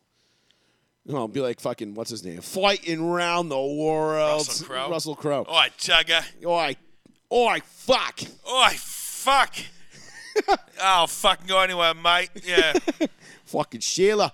So we'll maybe we'll just do that. I don't know. We could be fun. We could pull something like that off. That'd be a good fucking time. Let's go fight people. But yeah. So let's shift gears here real quick because I do want to touch on the NBA and college football. First things first. Let's talk about college football because there is a tremendous shakeup right now in the college football coaching ranks. Yeah. Lincoln Riley's gone to USC. Notre Dame is now sans a coach. There is a lot changing in college football right now, and it is fairly wild. It is fairly wild. Was it? No, wait. I'm sorry. Did Lincoln Riley go to USC or was that LSU? I might be. Was Orgeron gone? Yeah, is that what happened? Yeah. Rose out. I don't really give a fuck. I'm just pissed off that the fucking Oregon Ducks gave up that fucking game against Utah, 23rd ranked Utah, and got booted from number 3 to number 11. That really fucking kicked my balls. And Mario Cristobal, I love you, dude, but I think you're on your way out, buddy. I'm sorry. Well, that's the kind of same thing with Manny Diaz in Miami. He's probably out too. Yes, Lincoln Riley, is leaving Oklahoma for USC. Brian Kelly's leaving Notre Dame for LSU. I had those two mixed up. Shit. So, which is the Brian Kelly one is kind of weird to me because in the hierarchy of all things college football, Notre Dame is one of those holy grail jobs. You don't leave that job. That's weird. Yeah. That's why when you said that, I was like, wait, really? He's leaving? And not only that, but he went to go to LSU where it's like, all right, like, you're going to LSU. You're now in the SEC. You're going to deal with Saban. Like, what are you trying to prove here? It's got to be something about location, geographically. He's like, I don't fucking want to coach here anymore. Fuck this shit. I don't want this Or do you think North. maybe he's just like tired of like maybe Notre Dame is tired of him. Maybe they just grew apart and they're just like, you know what? Let's just reset because Lincoln Riley going from Oklahoma to USC makes all the sense in the world because USC is also one of the holy grail jobs. There's like 5 or 6 jobs in college football that are considered holy grail, right? I'm talking about when you look at, in past, for tradition, national championships, overall success, USC, Notre Dame, Alabama, let's see, who else? Ohio State, Michigan. Ole Miss. No. Nah. No, God, no. I wouldn't mind. I like Ole Miss. But they're not a holy grail job. Like I think like any big D1 team is kind of a holy grail. No, but job. those are like those are the 5. Those are like those where are the you wanna 5 teams. be. Like when you get there, you're not leaving until they cart you out in a body bag. You're not leaving. Like that is a holy grail job. Yeah. So and Bam has only recently become a holy grail job because of Nick Saban. Saban, right? But you've got Bama, Michigan, Ohio State, Notre Dame, USC. I guess maybe you could throw Texas in there. Because if you think about it, no, not Auburn, but if you think about like with Texas won a national championship in 2005. How many different teams have won a national championship since then? Think about it. 4. Like maybe a half a dozen? LSU, 5. Bama, Florida, Auburn, Ohio State. I know we're missing probably 1 or 2, but like Clemson. Yeah, Clemson. So literally like 5 or 6, maybe. Yeah, not even. Yeah, like a half a dozen. So in a 16-year period, only maybe 6 teams have won a national championship since Texas. So I think you could put Texas in that elite rung of holy grail jobs. Now, obviously, these holy grail. When I say holy grail jobs, I'm not saying. And I got this. I had this. You're debate. not talking about biggest paycheck.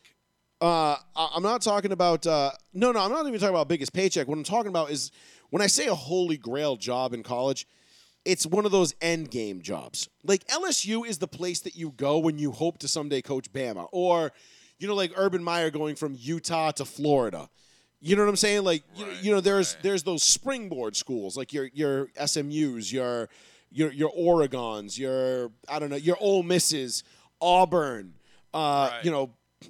Vatech, I guess, wouldn't be a good one because they had Beamer forever. But USC East, South Carolina, the Gamecocks. Like, those are those teams that you go to that you're like, okay, I'm gonna get the coaching job here, knock it out the box, and then I'm gonna get the shot that next rung of really, truly elite schools.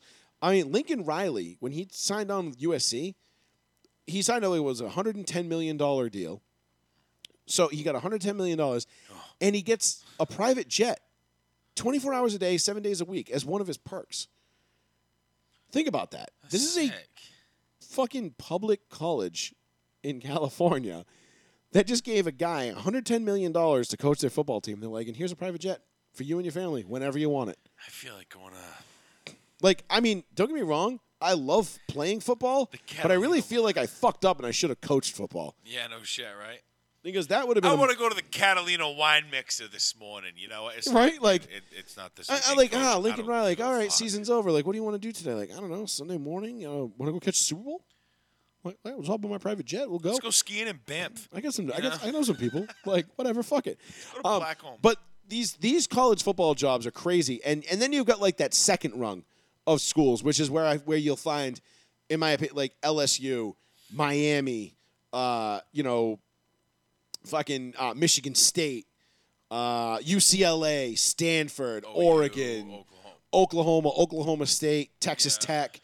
Those are your second rung A&M.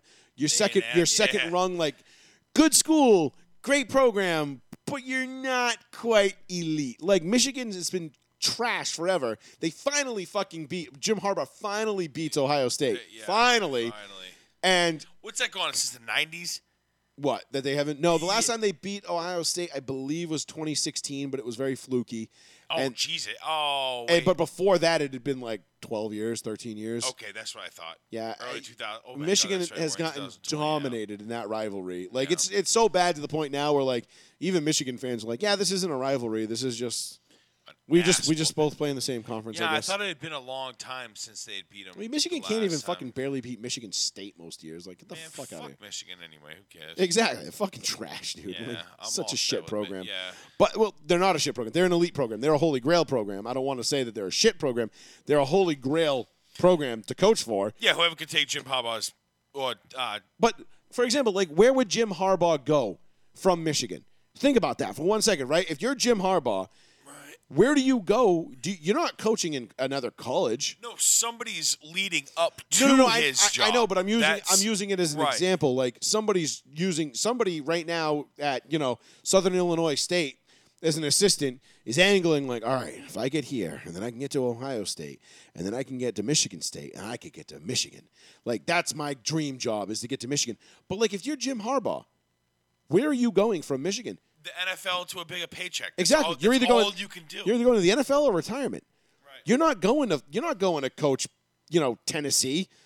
No. You're not going to the Volunteers. And that's no disrespect to Tennessee, but it's a step down in terms of those programs. You're not leaving Michigan to go coach fucking Tennessee. No, you're not even leaving there to go to Florida or Miami or any of those places. No, you're going to stay right there. The only thing that's going to make you jump that is a paycheck, because I guarantee you, and even Jim Harbaugh would know, if he goes from Michigan to the NFL and makes a jump, listen, dude, you're not going to have the same success. You're going to have a fatter wallet, but you're not going to have... See, I think Harbaugh could coach in the NFL again. I think that's the next logical step.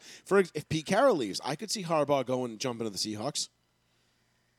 Could you not? I could see him doing it, but is he going to have the same success? To see him go up there and rekindle Russell Wilson's career? I could see. I'm not saying it's a slam dunk, but when you think about it logically, it kind of makes sense, because there's nowhere for him to go in college that's better than Michigan right now. No, not for him. Like, even Notre Dame is a lateral move. USC is a lateral move, because those teams are on that same top echelon of eliteness. The only way he's going to be better is going to Bama. And no one, you're not getting Nick Saban. And you're Bama. not getting, and actually, you're not honestly, that job. I wouldn't want to be the first guy to go to Bama after Saban. Really? No, I don't want to be the guy following the guy. I want to be the guy following that guy. but not the guy following the guy. Yeah, You let know, you fuck fuck that up shit. first, bro. Yeah, you go and fucking run this program into the ground for 4 years, and I'll come and clean it up. How's that? Yeah. Sounds yeah. good? Sweet. Yeah. I'll be the next best thing since Saban. And then, so yeah, it just you kind of have to look at it. It's just an interesting thing to think about. You know, when you see these colleges and the amount of money that is getting thrown around, and I'm like, you know, part of me is like, fuck, like this dude just got $110 million to coach a college football team, not even a pro football team, a college football team, and then you're like, and then you think about how much the kids are getting put out. And they're like, you know, they can't even fucking, God forbid, they get a tattoo. It's like, wow, what a scumbag fucking organization. And you're like, and you want to be mad at guys like Lincoln Riley and Brian Kelly, but you kind of can't. Like $110 million in a private jet?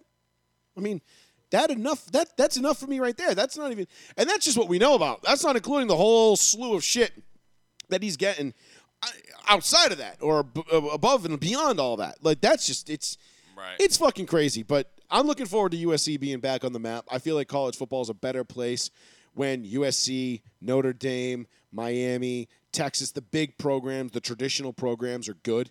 You know, it's fun. It's been fun watching the SEC dominate for the last decade and a half. Right. It's kind of, you know, Clemson almost kind of tried to break that trend. Ohio State tried breaking that trend, but at the end of the day, dude, Georgia or Alabama is going to win the national title again this year, and it's just all for naught. I mean, as much as I'd love to see Okie or Okie Light sneak in, or even Notre Dame, you know, it's just not there. Yeah, it's just not going to be there. Just, you know, and I don't even like Notre Dame. I loathe Notre Dame, but just as a disruptor, you know, just as a combo breaker, because Georgia's just on fucking fire. I mean, this is going to be crazy. They're going to. For any Cincinnati fans out there, Cincy would be fucking awesome. You know, if Cincy could somehow manage to pull off an upset, have fun while you're here. Enjoy it. It's not going to last. It's just probably your 1 year. Yep, this is it. Which is fun. It is fun. Right, it is. This is like when Boise State was, you know, getting up there. They were like, a couple times. And fucking Utah. You fucking bullshit. I mean, it's like when Oregon got to the the national championship when they had against Ohio. Clay Matthews' little brother, and you know, and he knocked the ball. Auburn. That was against Auburn. Against Auburn, when he knocked the ball out of Cam Newton's hands, that was pretty rad. And, you know, you're like, oh, shit, here we go. And then, you know, we haven't really heard from Oregon since. What do you mean? We've been, then they went into Ohio. Then they made it again against Ohio and lost. Yeah, but, I mean, we really haven't heard from them. We float, dude. We're not your fucking shoe-in fucking team, dude. No, they're a very up-and-down program. We beat ass all year, and then we lose to either Arizona or Stanford, and it completely fucks our chances for any kind of BCS championship. And look at Utah this year. We were ranked number 3. We go into Ohio State. We beat their ass, and then we kind of float. You know, we win, like, you know, divisional. You know, we beat the Pac. You know, number 1 Pac-12. But then all of a sudden we lose to fucking 23 or 24 ranked Utah, and that bumps us all the way back to 11. Yeah, now that'll do it. And we're fucked. I mean, at least it was Utah this year, not Stanford. At least that saved you from that embarrassment. Because I feel like every time Oregon's good, it's just like, here comes Stanford exactly. with their fucking pine tree as a logo, and their shitty ass like 2-7 record or whatever the hell they are. Then they beat our ass, and I'm like, oh my god, dude. Yeah, right. And we you're just can't get like, it how done. the fuck did we get beat by a team with an air freshener for a logo, like a mascot? Like, what the fuck is this shit? It's crazy. But, nah, I think college football is going to be fun next year. I really do. I like these moving pieces. I'm dying to see what Miami does here in the next couple of days with Manny Diaz. I don't think he's going to be back. They've got a new AD in Miami. I am just praying to God for the rebirth of the U. The college football needs the U back. We need the Catholics versus the convicts. It has to happen. It has to happen. But that's that. Quick little touch on the NBA, and then we'll GTFO, and we'll be off next week again. We will not be here. We'll be in Miami in the 305. Chuck them up. We'll be on vacation next week, so we'll have a week off, and then we'll be back. Dope. Can't wait. I'm looking forward to Miami so much. Again, I'm going to be pissed off Sunday night because the Broncos are going to lose. And I'm not going to be pissed off because the Broncos lose. I'm going to be pissed off because they're giving me this false hope. You know, they go and they rout the Cowboys, and it's like, all right, season back on. And then they come back home and they get routed by Philly, and you're like, what the fuck? They beat the Chargers. And then they beat the Chargers, and not only beat the Chargers, dominate the Chargers. Yeah. But we own the Chargers. It's kind of pathetic. Patrick Surtain with that 2 picks, 1 for 6. Oh. It was great. It was beautiful. Oh. It's beautiful. Oh, God, it is going to be great. And Browning, the linebacker, man, I'm telling you right now, dude, this defensive unit is set up to be stizacked for a grip. I wouldn't even be upset if they kept Vic Fangio next year if we got a quarterback. I wouldn't be upset if they kept Vic, only because I think the continuity on the defense would be fantastic under him. But he's got to get fucking better at A, clock management, B, challenges, and C, getting some fucking consistent play out of these guys. Gotta get Which again, I know that a lot of that comes down to the quarterback and whatever, and that's all fine and well. But if we get the quarterback, if we can get Aaron Rodgers to keep Vic Fangio, and we go 13-3 and win a Super Bowl, Vic Fangio, congratulations. I will be super stoked. You son of a bitch! I didn't believe you fucking did it. You crazy son of a bitch. But we'll see. But quickly on the NBA. We saw it last week where my guy, LeBron James, went full-blown snitch Karen and had 2 fans kicked out of their courtside seats for allegedly saying some shit to him about hoping his son, that Bronny, dies in a car accident or something. Yeah, which, that's what I heard. Has been corroborated by nobody. Nobody that was at that game has come out and said that they heard them say that. Right. Oh, there was one guy on Twitter that was making the rounds that said that he heard it. Turned out it was a burner account and it was fake. So you can't. So again, what did they say? We don't know. We don't know what they said because nobody's saying what they said. They're claiming people. Turtle Boy will come out with LeBron is claiming. bastards. LeBron hasn't said anything. One person was claiming that they said that they hoped LeBron's son died in a car accident, which has been confirmed by no one. And LeBron just went ape shit and was just like them, like out. Like, when did we become so soft as a society that professional athletes are now getting hecklers tossed out? The day that LeBron got $90 million from Nike and joined on the his 18th birthday? Yeah. That was the day. That was a death. The day the NBA died. I mean, whatever that fucking super song let's is. just say hypothetically, like, I hope your kid dies in a car accident. Like, okay, pretty classless to bring up like an athlete's kid. Kind of. Like, if that was let's the just case, say let's I let's sort say of get it. let's say hypothetically that's true. Let's say that's true. That's what was said.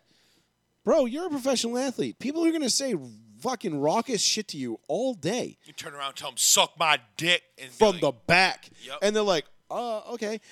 I mean, if that was in fact said, like, would I say that? No, because I'm not going after somebody's, like, children. That's just... That's what I mean. Like, it's just lowbrow, redneck hick shit anyway. Yeah. But at the same time, bruh, like, you can't... You're LeBron James. You've got to be above that kind of shit. At the very worst, like during a timeout, you find a security guard and you just kind of like casually point them out and say like, "Look, those two got to go, bro. This is what they said to me. I want them out of here." And but keep it low key. You don't walk over to them in the middle of the game like pointing your finger like, "Damn, they're the ones that said mean things to me." Like, it's just such a bad fucking look, dude. And the only thing I'm surprised about is that Red Sox ownership hasn't come out and apologized on behalf to LeBron.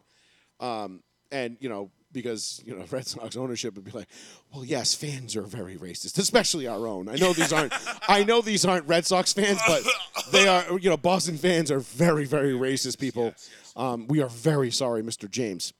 Especially the white ones. It's just a very bad look. It's a bad look for LeBron, dude. Like, seriously, I love you. I've defended you your whole career. I'm trying, dog. You just stop making it so fucking hard on us. Like it's almost like when you're defending Trump, right? And like, Trump goes out and says something stupid, and you're like, okay, you didn't need to say that. Like, there was no reason for you to go and like shit on Colin Powell's grave, right? Like the guy's not even cold in the ground yet, and you're like, fuck him, and you're like, okay, yes, I get it. I agree. Everything you're saying is right and it's spot on, but like, that's what we would consider an unforced error. Because now I have to go and people look at me like, oh, that's your boy. And it's like, yes, but I don't agree with everything he says or does. Like, but that's the beauty of it. But people don't understand that they can't differentiate between that. They often conflate it. Fucking hate people that use that word. Fuck you if you do. Conflations? You're conflating things? Go fuck yourself, fucking loser. We all fucking went to 10th grade. We all know what fucking blue book word wealth tests are, you asshole. Fucking douche. So anyway, but like that's like an unforced error on LeBron's part. Like you just didn't need to do that. Like, or at least be casual about it. Right. Like, and maybe LeBron has become, he's not, but he's though.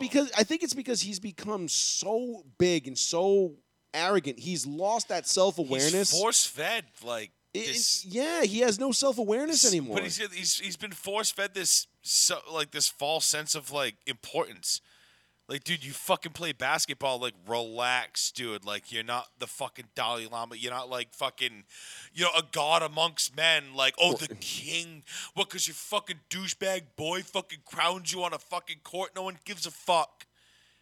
Like, you're not like somebody to speak out about like. Listen, dude, you're not Martin Luther King. That's what I'm saying. You're dude. not Malcolm fucking X. Relax, bro. Like, you're not. Shit, not you ain't anybody. even Kobe. Right. Shit. Fuck You outta ain't even here. fucking Kobe, bro. You ain't even Like, fucking Kobe, bro. You'll never be Kobe ever. He'll never be Kobe. Just want to let that be known. and don't get me wrong, like I've defended LeBron a lot throughout his career, and I've had to defend a lot of shit that he's done and said. And this is just the latest in a long line of things. And honestly, like, I'm not even going to defend him. He doesn't need me to defend him. And quite frankly, I don't need to justify, like, the fact that, listen, LeBron wears purple and gold. Until LeBron takes off the purple and gold, I'm going to root for him. I'm going to support him because I want the Lakers to win another championship. Just like I wanted the Lakers to win championships when Magic was there. Just like I wanted them to win when Kobe was there. Now I want them to win when LeBron is there. It doesn't matter who's there. I want the Lakers to win. I'm rooting for the logo on the front of the jersey, not the name on the back. Right. It's the Lakers, so we're always going to have stacked talent. It's just what we do. Yeah, everybody wants to play for either two teams. We Boston or well, nobody wants to play for Boston anymore. Not so but- much anymore, but Lakers, yeah. Yeah, Boston fell out of. They became like so untrendy. I feel like after Ray Allen left there, like in a huff, I feel like that shit just went tits up for Boston, and Danny Ainge didn't help because Danny and his assets, those fucking working out for you, fucking losers.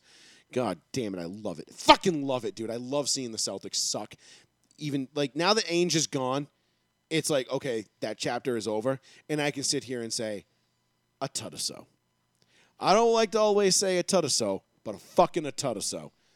And I was so goddamn spot on with Danny Ainge and that whole roster build, and it just hold on. Good job, buddy. Thanks, bro. It never gets old patting myself on the back for that one because all these Boston fans that sat here and told me Tatum's the truth, and we fleeced the Nets, and look at all these picks we got. And I don't think assets. it really gets old for you patting yourself on the back when it comes to anything. Well, that could also be true. But when you're this right all the time, it's fucking hard not to. I mean, I'm gonna need shoulder surgery for my torn rotator cuff from fucking patting myself on the back all day. I don't know. And all the I'm over the Celtics. and all the dude. high fives I give myself for being I don't right. even want to be considered a fucking. Even if the Celtics make it to the playoffs in the next like 2-3 years, say somehow, I'm still gonna be like, yeah, I don't fucking care. I just don't want to be associated with basketball. I think it's the lamest fucking sport out Honestly, right now. It's like, well, I was talking to a buddy of ours the other day at work, and he is a big Celtics fan, huge Celtics fan, probably the biggest Celtics fan in that I know at work. And I called him a couple of times, and he never once said anything to me about the Celtics dropping the Lakers 2 Fridays ago or whatever it was in the Garden. And I'm like, I just called you like 3 times. You're not gonna once talk shit to me that the Celtics beat the Lakers? And he's like, honestly, dude, he's like, I didn't even watch the game. And I'm like, I mean, I was here, I was at work, so I didn't get to watch it either. But I was like, but he's like, honestly, he's like, I just don't care anymore. He's like, this isn't basketball. Basketball's dead to me. And I was like, yeah, because my standard answer for any time the Lakers lose a game, before basically March 1st, I'm like, checks calendar. It's not April yet. don't fucking care. Right. Like, seriously, the regular season becomes such a formality in the NBA. You got guys, no back-to-backs, and this guy's sitting, and that guy's not playing. And Steph Curry and the Warriors are fucking 17-2. And right. whatever. Oh, yeah, great. Oh, cool. The Warriors are the best They team in the haven't league. Cool. scored under 100 points. Can't this wait to season. watch. Can't wait to watch Steph Curry and the Warriors blow a 3-1 lead in the in the conference finals. Like, Even if neat. they fucking walk the fucking Bucks or something in the fucking, who gives a fuck? That's the thing. Even the most diehard basketball fans are falling off the wagon. Because the players themselves basically have talked themselves out of popularity and out of a job. Well, not out of a job, but like. I mean, the ratings are way down. Right. In the last 10 years, their ratings are in the tank. I mean, the product only reason is so garbage. The only reason they're surviving right now is off all that sweet China money, which is why. Which brings me to my last point. I only own one Celtics jersey. It's a Havlicek jersey, and I'm very inclined to buy a second one, and I'm very inclined to buy an Enes Kanter jersey because that man deserves all the credit in the world for what he is doing. You want to talk about a civil rights activist, a guy who is standing up for what is right and what he believes in? Right. Go talk to Enes Kanter. Go talk to Enes Kanter Freedom now, because he legally changed his last name once he became an American citizen yesterday. Freedom. He's speaking out against China. He's called out LeBron. He's called out the NBA because they bend the knee for China and President Xi. And Celtics games are banned in China, so you can't watch a Celtics game. He's put it on his shoes, free the Uyghurs. And, he's gone in and on and on and on. If you don't know about the Uyghur Muslims and China and the genocide that's being committed over there and everything else, go, hit a quick Google search. Or you might actually have to Bing that one. I don't know if Google will throw that one to the top, but you can read up on it. There's genocide being committed. The Uyghur Muslims are being enslaved in order to make Nike products and do all this stuff and pay LeBron James's salary and Phil Knight. And, listen, I'm not going to stop wearing Nike. I said that a long time ago when the whole Kaepernick It's shit. almost impossible. I just bought another pair of Nike golf shoes yesterday. Yeah. I mean, I'm not stopping wearing Nike. I know that they were manufactured by some Uyghur slave in China who's probably going to be killed in the next couple of days because he didn't make them fast enough. But that's not my problem. I mean, it is, but it isn't. But it isn't. Enes Kanter is in a position to do something. Me, I'm just lowly little Joey Fats. I got a little podcast over here in Massachusetts, and I just talk my shit, and we get a couple of thousand people to watch us every week, and that's great, and we love that. And thank you, everybody, for tuning in and sharing and liking and following the page. Yes. I've got big things planned coming up for the new year, so the merchandise will be back rolling out. The website will be back rolling out. We'll have some fun stuff. We're going to be sponsoring some golf tournaments in the spring. Yeah. So it's going to be a good time. But Joe merch.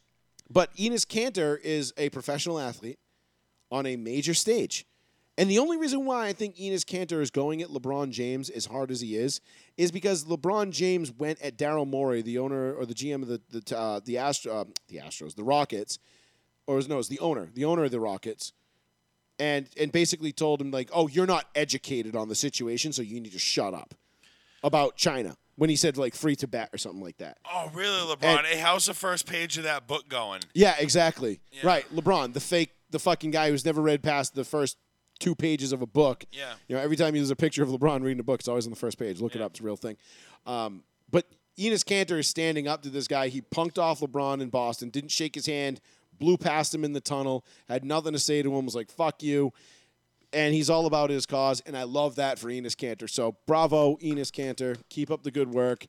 You're my new favorite player in the NBA, and I'm sorry. Okay.